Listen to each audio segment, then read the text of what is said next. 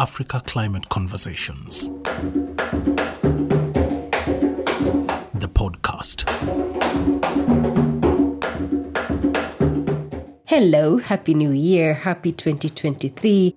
I'm trusting that you've started well and you had a beautiful holiday like I did. Welcome again. This is the Africa Climate Conversations podcast. I'm your host, Sophie Mbogwa.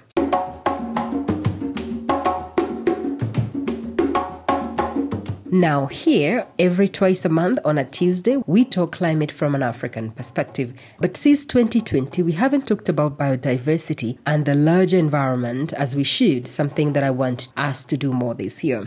Now, thanks so much for your support. You have no idea how much strength I get from seeing those numbers rise by day. So please keep it here and share this podcast with a friend. Also, if you're new, you can find tons of episodes on every podcast channel or on our website, www.africaclimateconversations.com. And do not forget to check us out and subscribe on YouTube. We are there as Africa Climate Conversations.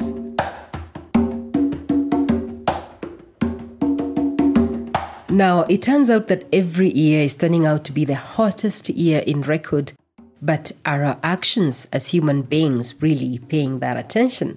Now, last year, 2022, the average global temperature was about 1.1 degrees Celsius. 2022 marks the 8th consecutive year from 2015 to 2022, where each year, the annual global temperatures have reached at least 1 degree Celsius above pre-industrial levels. This is according to datasets compiled by the World Meteorological Organization from 6 international temperature datasets. Let us not forget that the 10 warmest years on record have all occurred since 2010. But to just let this point sink further is the reality that the last 9 hottest years on record have occurred between 2014 to 2022. Now, reality for most part of Africa is different. When the world warms on average at about 1.5 degrees, parts of Africa warms double or even more. This is well documented on the IPCC reports.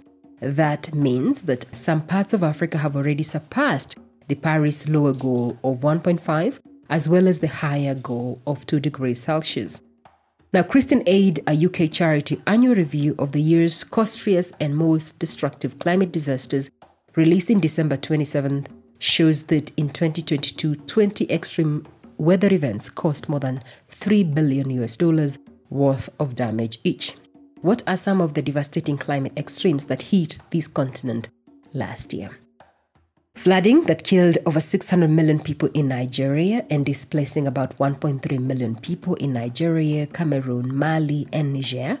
Also floods in Chad that affected nearly 2 million people. The ongoing Horn of Africa drought that left over 1 million people displaced and affecting over 36 million people in East Africa, pushing many to the brink of famine. Now, there were 6 severe storms that devastated southern African countries that included Madagascar and Mozambique, and also killing at least 890 people. Not to forget that in April last year, severe flooding and landslides in the KwaZulu-Natal in southeastern South Africa killed 448 people, displacing over 40,000 and completely destroyed over 12,000 houses. Now, in Tunisia, temperatures reached 48 degrees Celsius, causing wildfires that burned over 10,000 hectares of land by October. Now, today, as we speak, we are seeing devastating drought in Tunisia that has seen water reservoirs dry up, a heat wave devastating part of the Western Cape in South Africa.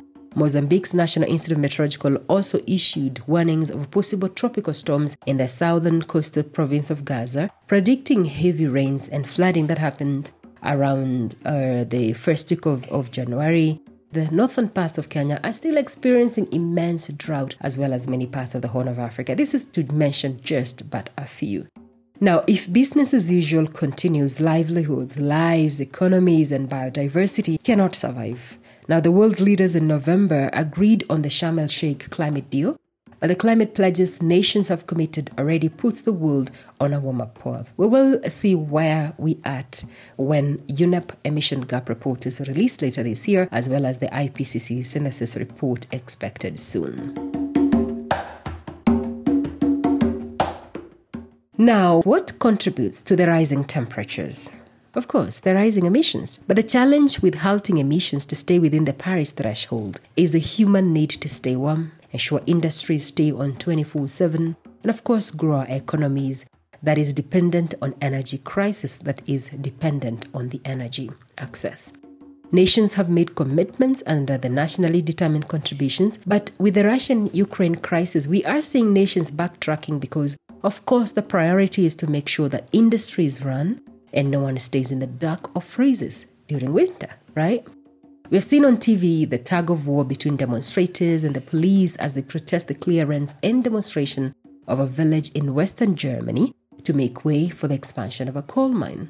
While Germany plans to phase out coal-fired power generation by 2038, we also saw it return into service a coal power plant in northern Germany, scheduled to run from end of August last year until the end of this April. We have also seen Finland, France bring some of their coal power plant online back again, while Europe is buying more coal from countries like Tanzania, Botswana, and Madagascar. So how nations end the rising emissions and temperatures?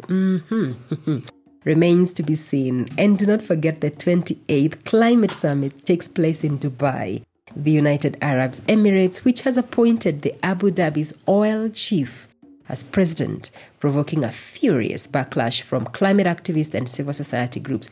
And do not forget last year, African energy ministers made a case for a short, mid, and long-term energy strategy that includes natural gas and nuclear. But before we all throw stones here, let's remember that Sub-Saharan Africa is the most energy-poor continent this century, and many countries have no baseloads.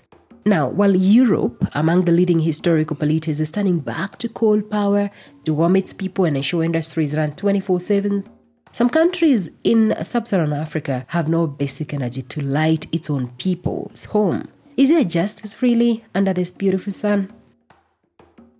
Anyway, today I was just saying hello and Happy New Year while checking on you, hoping you were energized enough to start this year. Talking of climate summits, last year in December, there was a biodiversity summit that took place in Montreal, Canada.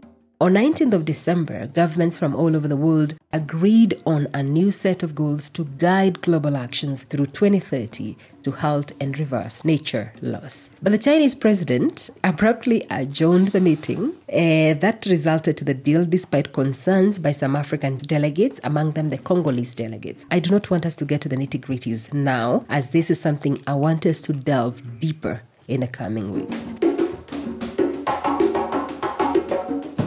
So, karibu sana, welcome back, and thank you so much for joining with me on this podcast. Remember, we have tons of episodes, and you can listen to them via our website, www.africaclimateconversations.com, or on every podcast channel. And please do not forget, we are on YouTube as well as Africa Climate Conversations. So please do listen and subscribe. Also, please do share this podcast and also follow us on Twitter and Instagram.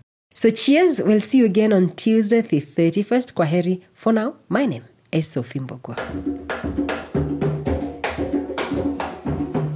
Africa Climate Conversations.